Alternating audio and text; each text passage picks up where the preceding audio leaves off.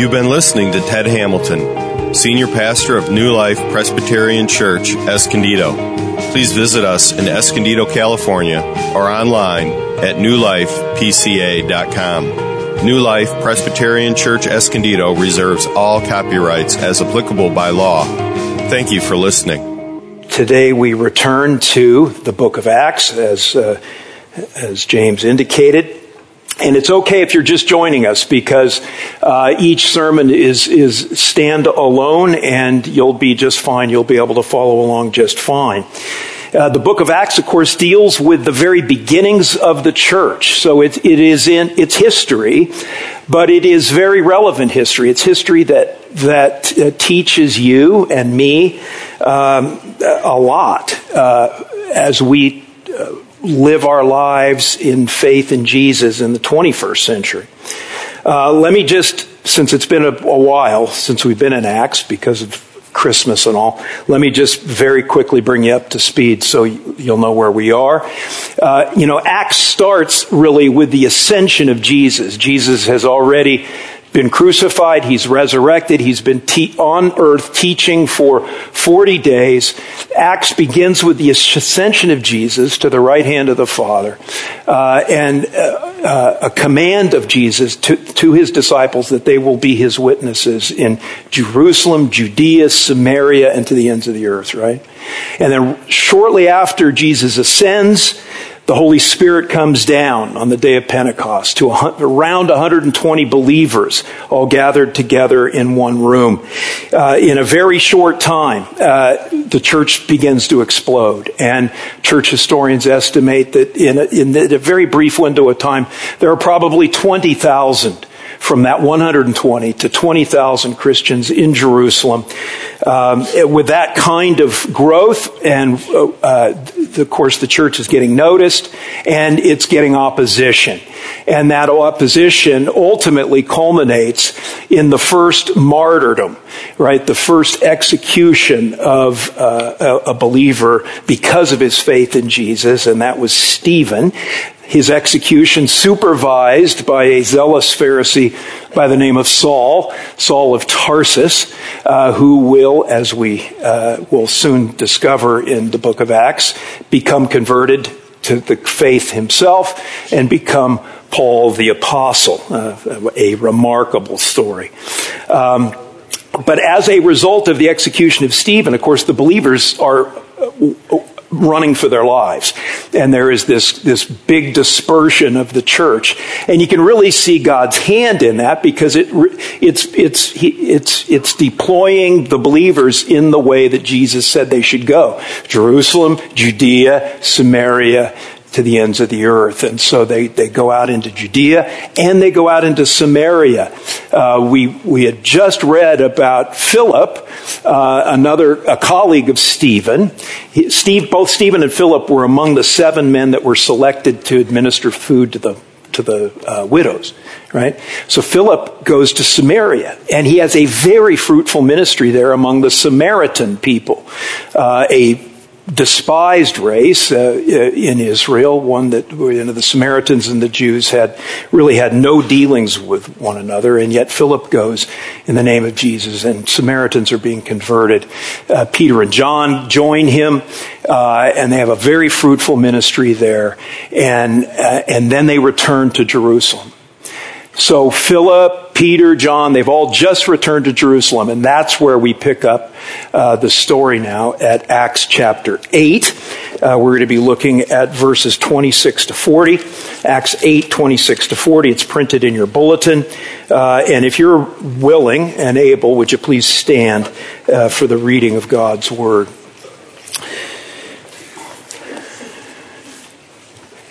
Starting at verse 26. Now an angel of the Lord said to Philip, Rise and go toward the south to the road that goes down from Jerusalem to Gaza. This is a desert place.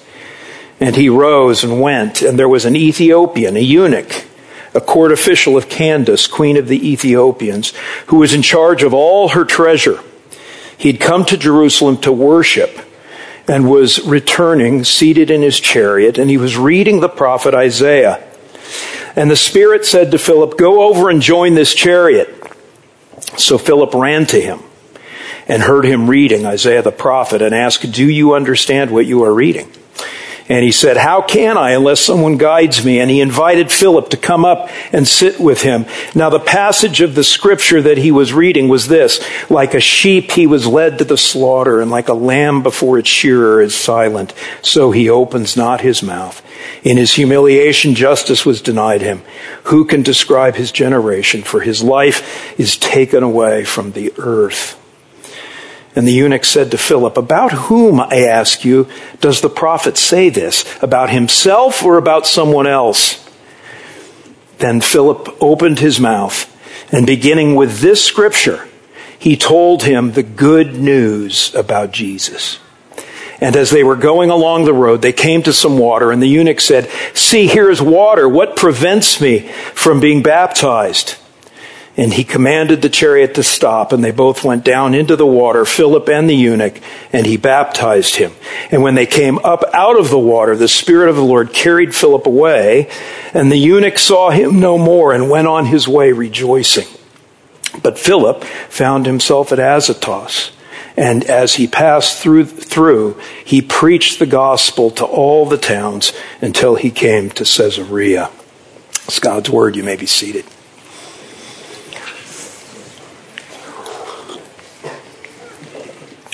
Let's pray.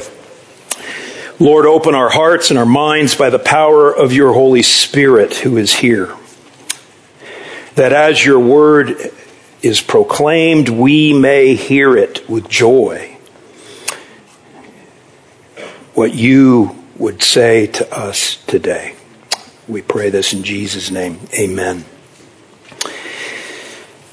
God is seeking and saving people. And his human targets are not what most of us expect.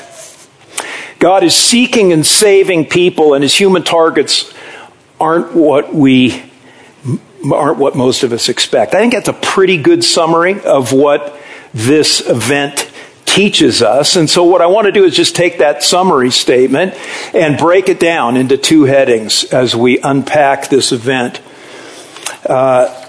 First heading, God seeks us, we don't seek him.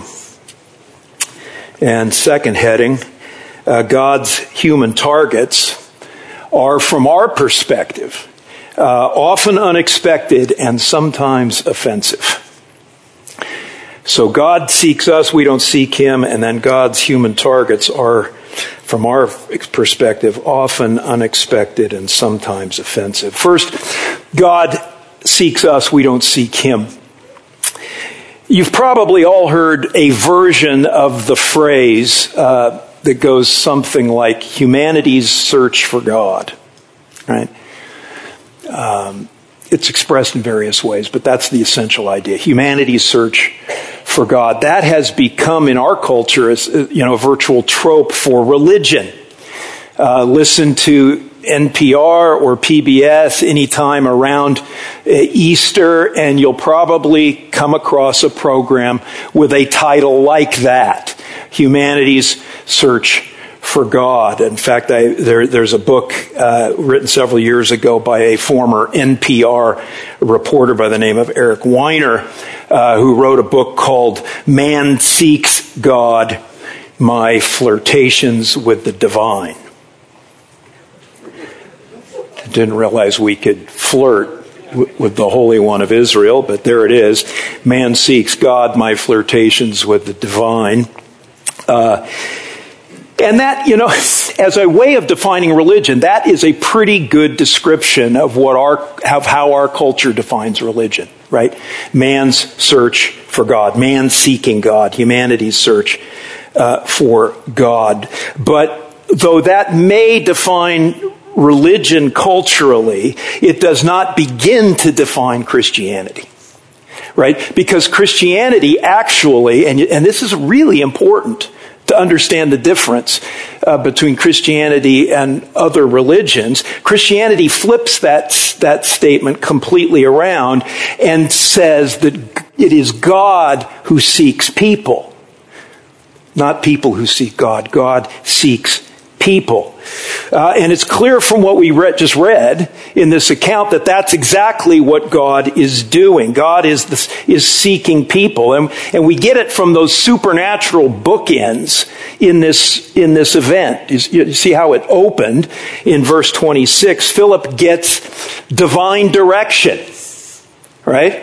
From an angel of the Lord. Somehow it's communicated to Philip to go to Gaza from Jerusalem with the clear intent of meeting up with this Ethiopian official. And we know that's the intent because once Philip gets there, in verse 29, he again supernaturally receives divine direction to join the Ethiopian official in his chariot. So that's sort of at the front end. And then at the back end, the other bookend, at the back end of this story, with the mission accomplished, right? Ethiopian sought, Ethiopian saved, Ethiopian baptized. What happens? The Holy Spirit supernaturally carries Philip away. That what's translated carried away in our translation probably is better translated snatched. Right? That's you look at the Greek lexicons. That's what they say. It's the Holy Spirit snatched Philip away. I don't know what that was like. Kind of a trip, but he's snatched from Gaza and lands in Azotus, which is the old Philistine city of Ashdod. Remember, Gaza was Philistine. Ashdod is Philistine.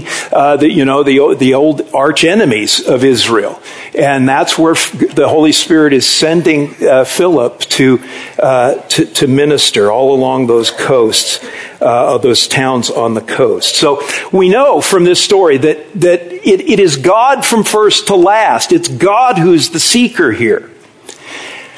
But it's beyond the supernatural bookends here. I want you to see two other ways we know that God is the seeker here from this event. First, one of the things that bothers me about that trope, humanity's search for God, is that it sort of implies that God is hidden, doesn't it? Yeah. You're not searching for something that is obvious, right? You're searching for something that is hidden, that needs to be found. But God isn't hidden. God doesn't hide himself. The one true God is a self-disclosing God. He makes himself known in many ways. He tells you about himself. He tells you about what he's doing. I have a book on my bookshelf, a wonderful old apologetic book now, written by the late Francis Schaeffer, and I appreciate the title. The title refers to God, and the title is "He is there and He is not silent." Right. That's a good description of God. He doesn't need to be sought and found. He's there and he's not silent. He's self-disclosed. Look what did the Ethiopian official have in his lap? Right? The Isaiah scroll. Right? Even before Philip gets to the Ethiopian, God is already disclosing himself to the Ethiopian. This is how God breaks his silence, through his written down word. And maybe today you've heard God as we have read his word, and now you hear it preached. This is how God makes himself known. The second indicator that God is the seeker here is the characteristic way that God comes in this seeking of the Ethiopian. Philip is in Gaza, this remote desert area south of Jerusalem, way south of Jerusalem, and he sees this chariot bumping along the road, and Philip is supernaturally told to approach the chariot. And so in verse 30, what does he do? I mean, this is a wonderful detail, and Luke is great with detail. What does he do in verse 30? He runs. He runs. Imagine the scene, right? He's presumably standing there, Philip. The chariot is moving.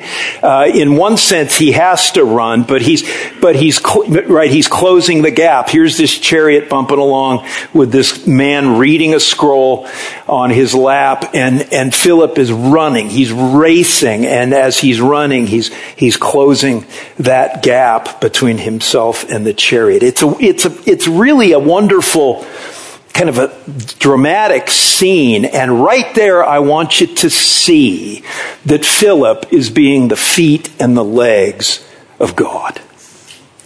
Right? Remember one of Jesus' most famous parables. Luke 15, the parable of the prodigal son. Right? I prefer to call it the parable of the running father, because it's that character and the fact that character is running that moves me the most about that teaching story of Jesus, the running father. Remember the story, right? The young son has deeply hurt his father. He's deeply shamed him and dishonored him by demanding his share of the inheritance, turning his back on his father, turning his back on the family, and leaving. And he goes to a far country and makes a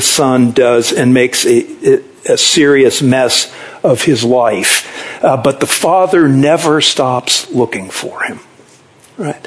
The father is always, his eyes always scanning the horizon for his son. And one day, he sees his son from from a long distance away. He sees his son, and that's the key moment. Because what does he do? What does he do? Just like Philip, right? He runs. He runs toward his son. Exactly what this son was not expecting, right? And a very undignified thing for a man of his station to do, right? To hitch up one's robes and run, but that's what he did. And he embraced him, right?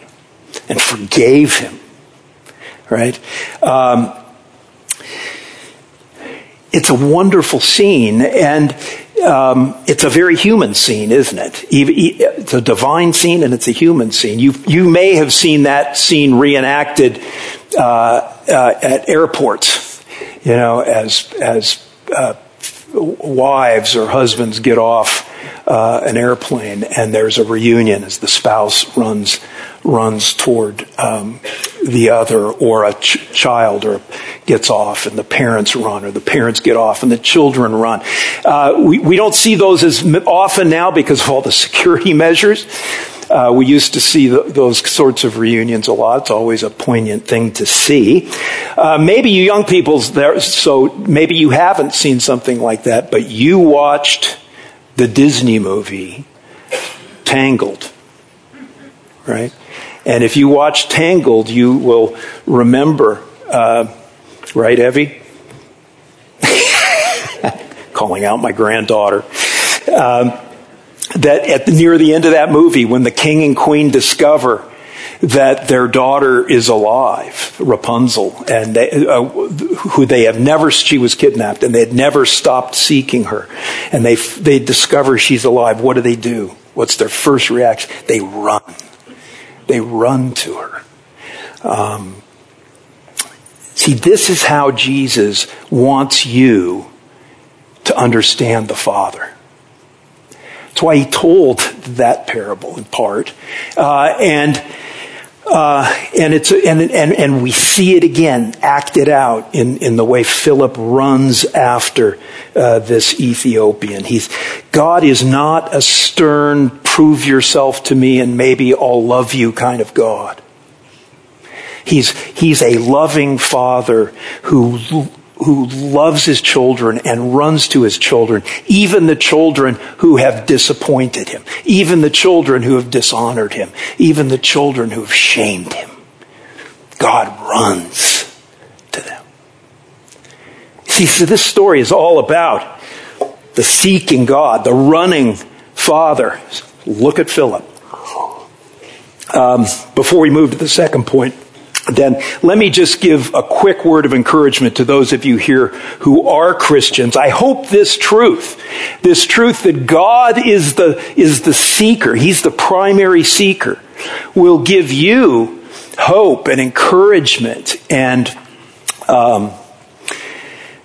courage to get out there and run yourself after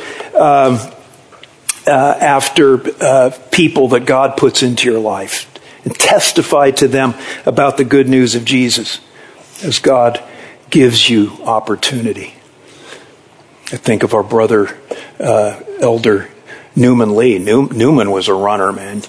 If you couldn't escape the parking lot without Newman running you down. You're right. Look, the power is not in you, right? The power is in God. You're the tool in God's hand to reach these people, right? That's a powerful place to be, and it's an exciting place to be. Now, having said that, don't think that every witnessing opportunity you get is going to be teed up for you like it was teed up for Philip here. I mean, is that like the best opportunity? I mean, if he'd blown that one, you'd flunk him out of church. This was teed up for him here, slam dunk. And sometimes God will do that, and sometimes you'll have those encounters where it's just like it's been ready-made for you to come in and sort of do what Philip did. And those times are wonderful. But it's not always that way. All you have to do is stick with us as we move through the book of Acts to realize that many other times God is going to take you into times of witnessing where your testimony is not well received, where your testimony may be opposed. I mean, for as often as we read the sorts of encounters in Acts, we'll see probably more where the testimony is not received. But that's okay, right? God's in control. God's seeking, and we just have to trust and obey. Leave the results to Him. And the other thing I want to just say as a word of wisdom. As you often as you seek to believe Jesus and seek to obey Jesus and seek to be a witness for Him as you can, you are often going to be taken in directions that you don't expect. And you're going to be put in places that run against the values of the world. You're going to be put on a trajectory that looks like anti-success, right? I think about Philip here. Philip is now, right, when we opened that story up, where is he? He's in Jerusalem. Jerusalem's the big city. Jerusalem is where everything's happening. Jerusalem is where the important people are. Jerusalem is where the apostles are. The apostles did not disperse after the execution of Stephen. They stayed in Jerusalem. So there's Philip, and he's rubbing shoulders with Peter and John, and he's there, and that's got to be exciting. That's it's obvious that this is a happening place. But then what happens? He gets an order to go where? The desert. By yourself. Right? Rise and go to Gaza. And as Luke reminds us, this is a desert place. Not exactly, what Philip would have, perceived as, this is a strategic ministry move. Right? This is a move designed to really maximize my influence and produce, evangelistic success. We tend to think that way, don't we? And yet, in a way that Philip couldn't know, in a way that nobody could know except the Lord, that God used this single event, right? Sending one man to the desert to meet one man in the desert. And he uses that single encounter to begin a process that converts an entire continent. The Ethiopian eunuch opens up Africa to Christianity.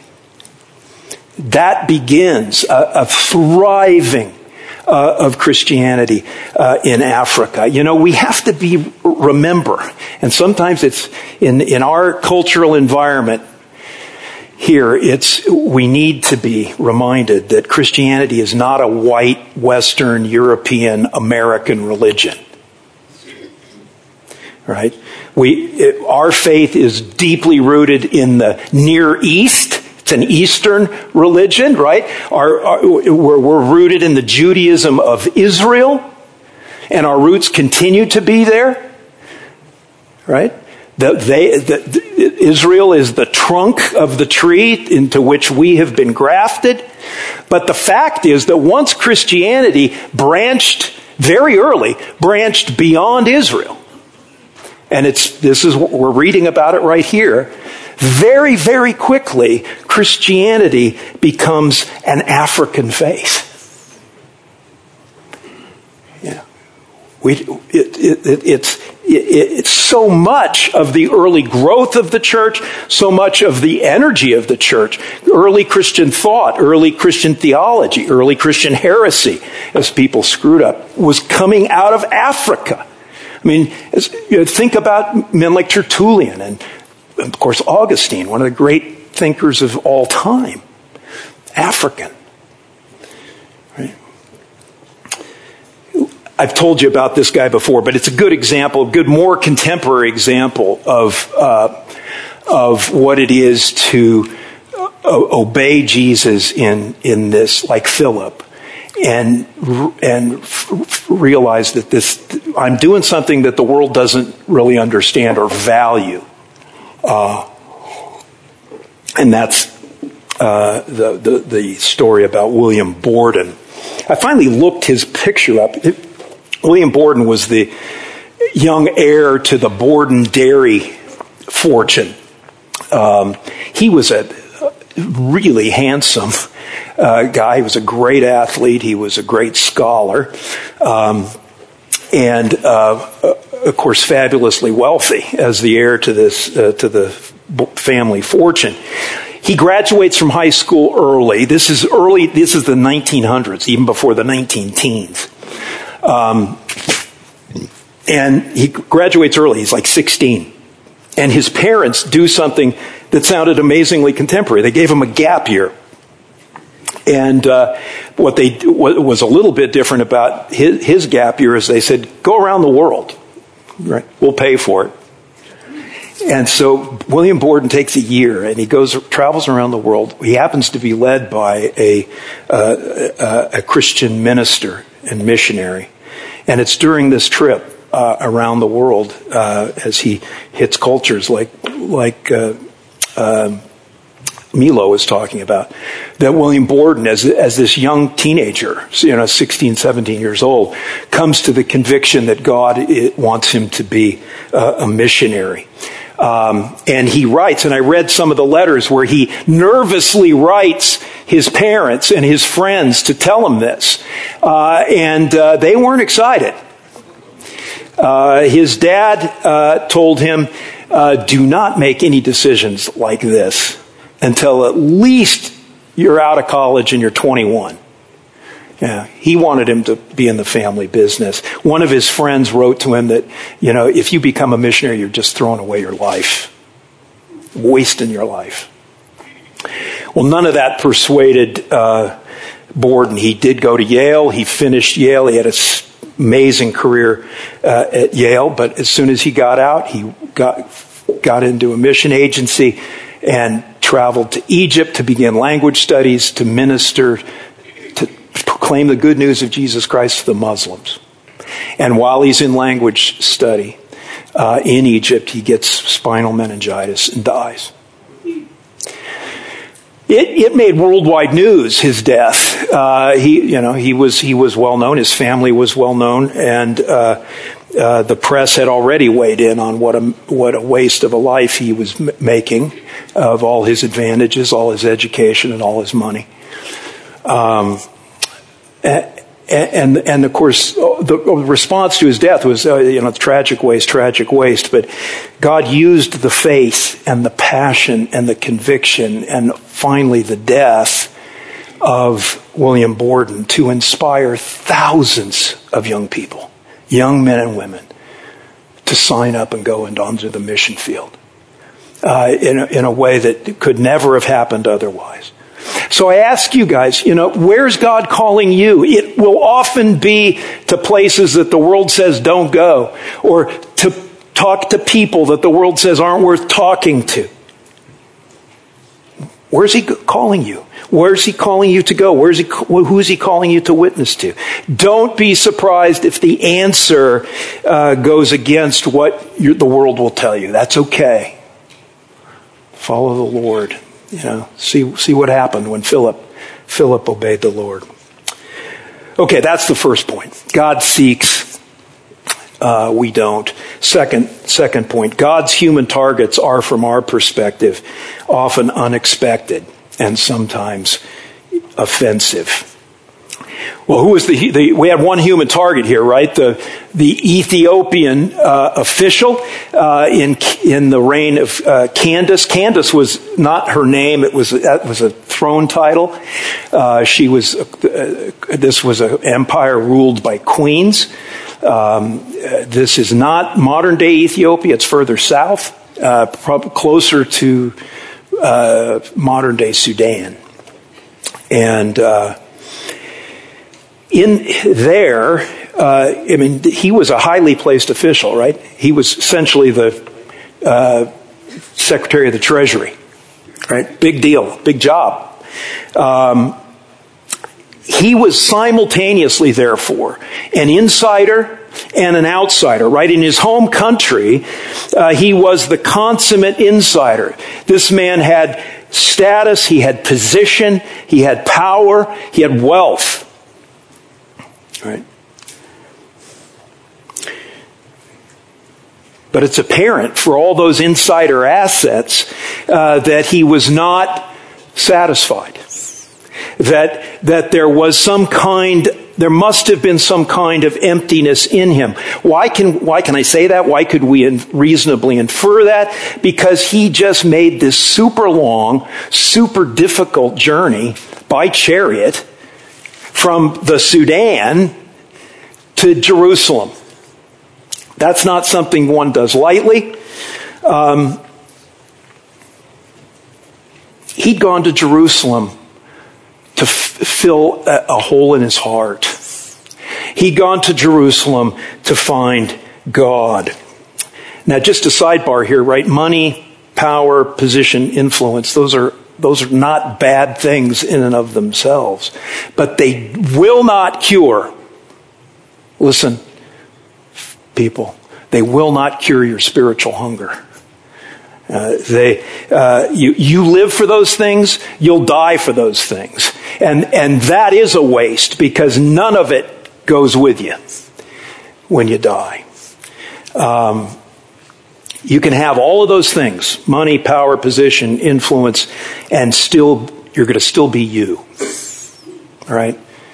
You're going to still have to look in the mirror, still have to listen to your conscience, still have to answer those nagging questions, right? What is my life about? Why do I really matter?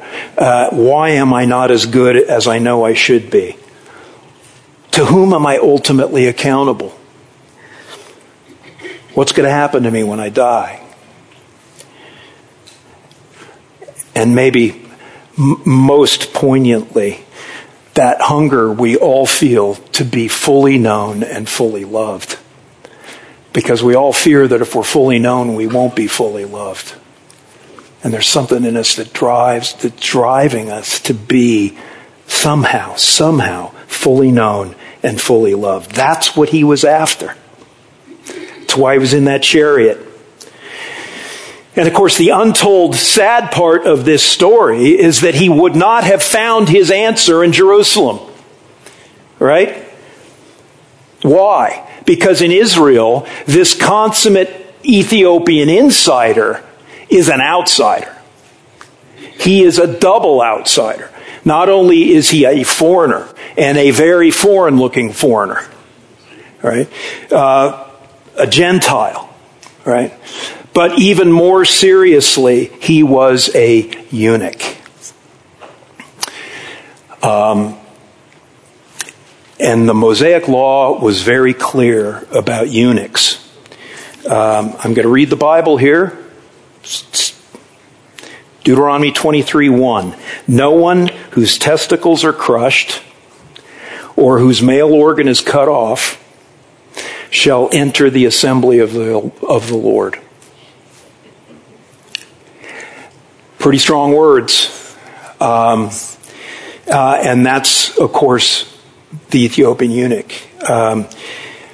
He had paid a high price for his money, his power, his position, his influence.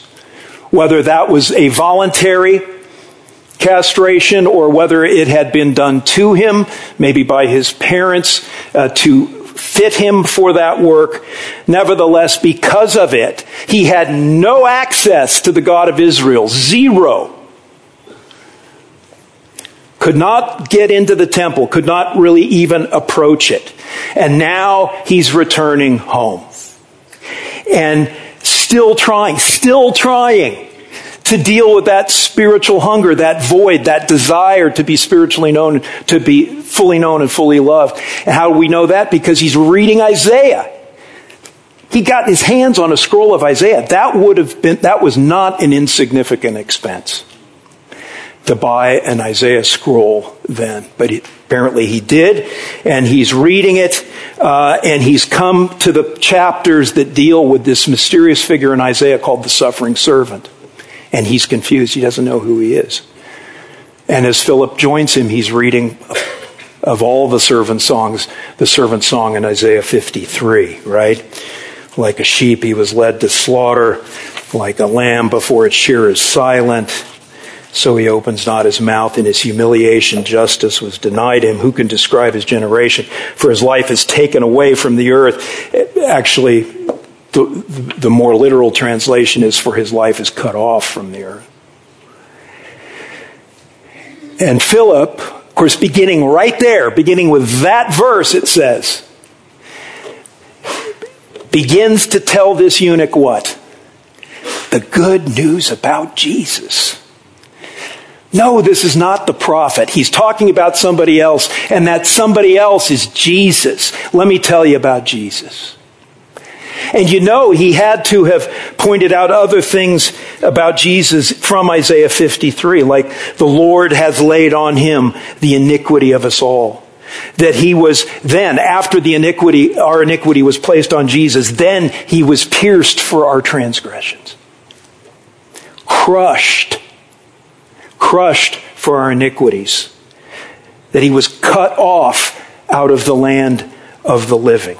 You see, this eunuch, through Philip, was learning about someone, Jesus, who knew him, knew about his sin, knew about his suffering, knew his situation, knew his loneliness, knew that ache in his heart to be known and loved, who knew what it was like to be crushed and cut off. Can you imagine how the eunuch heard those words? Right? Given what had happened to him, given Deuteronomy 23:1. To hear that Jesus had been crushed, that Jesus had been cut off. And for the first time, this eunuch is having his spiritual hunger satiated. Right? He's getting filled up. Right? He's getting filled up by Jesus. Right? He's learning of Jesus' identification with him, Jesus' knowledge of him, and yet Jesus' love of him.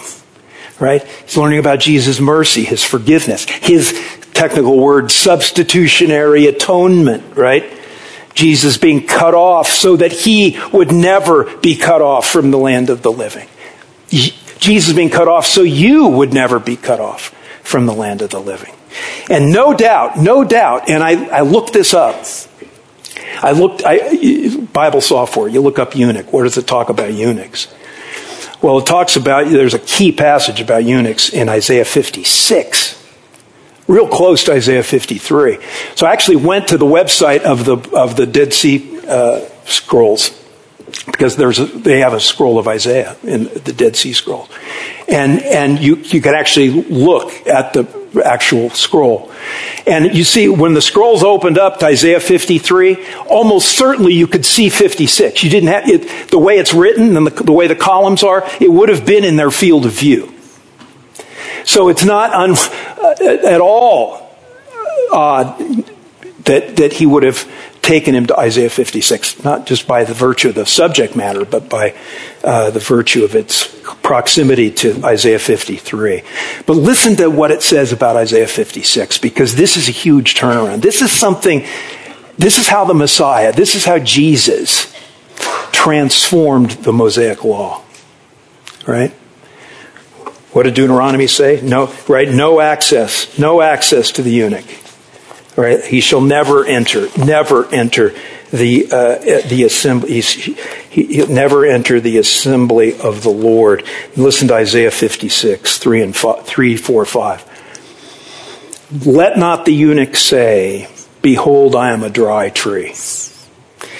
For thus says the Lord, to the eunuchs who keep my Sabbaths, who choose the things that please me, and hold fast my covenant, I will give in my house and within my walls a monument and a name better than sons and daughters. I will give them an everlasting name that shall not be cut off.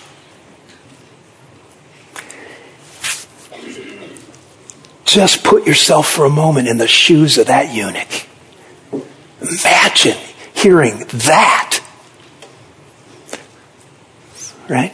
What a word to that eunuch. But friends, also, as I wrap this up, what a word to our generation, right?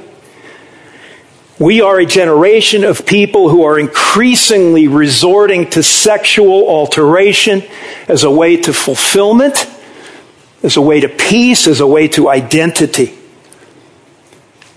And we as Christians tend to look down our nose at those people. We as Christians don't know what to do with those people. We know they aren't one of us, but we don't know what to do. What we need to do is what Philip did. Because they are not outside, though they may not be one of us, they are not outside of Jesus, and they're not outside of Jesus' love and grace. God gives the sexually altered who repent and put their faith in the Lord a new name. He draws them in to his house and gives them a new name, a name better than sons and daughters, a name that will never be cut off. The sexually altered have had parts of their bodies cut off, but God in Christ will give them a name that will never be cut off. The name of Jesus. Jesus put his name on this eunuch. That's what was happening when Philip baptized him, right? We are baptized into the name of the Father and the Son and the Holy Spirit. Friends, our church should be pulling in these people. We should be pulling them in and loving them because Jesus does, and Jesus has not written them off. And we dare not either. So when the eunuch asks Philip, and it's a great question, what prevents me from being baptized? What prevents me from being baptized? And we don't get the verbal answer, but I suspect I know what the verbal answer was. Nothing. Nothing prevents that eunuch from being baptized. Why? Because when he repented and put his faith in the suffering servant Jesus, that righteousness of Jesus, the obedience of Jesus was credited to him. And all of his sin and all of his shame was moved over to Jesus. And Jesus died for it. So friends, may we not be a church that's just full of respectable people, but full of a church full of people who know they're sinners and know that Jesus died for them. Right? The sexually altered, the sexually marginalized, the sexually confused will never find the peace they are looking for outside of Jesus Christ. Guys, let's show them Jesus. Let's show them Jesus. Amen? Amen. Amen. Let's pray. Lord, thank you for this event by which you brought Africa into the faith. And we're so thankful for the way you work, Lord, beyond our expectations and beyond our hopes, beyond our imagination. Thank you that you embraced even the eunuch and how that gives hope to so many. Lord, we know people. I know people who are transgender. We have people here who have family members that are transgender, Lord, and we think that they are, because of surgery, beyond hope, beyond repair. But Lord, thank you for the hope here. That you're going to give them an everlasting name if they come to you. A name that will never be cut off. Thank you for that. We pray all these things in Jesus' name. Amen. You've been listening to Ted Hamilton, Senior Pastor of New Life Presbyterian Church, Escondido. Please visit us in Escondido, California, or online at newlifepca.com. New Life Presbyterian Church Escondido reserves all copyrights as applicable by law. Thank you for listening.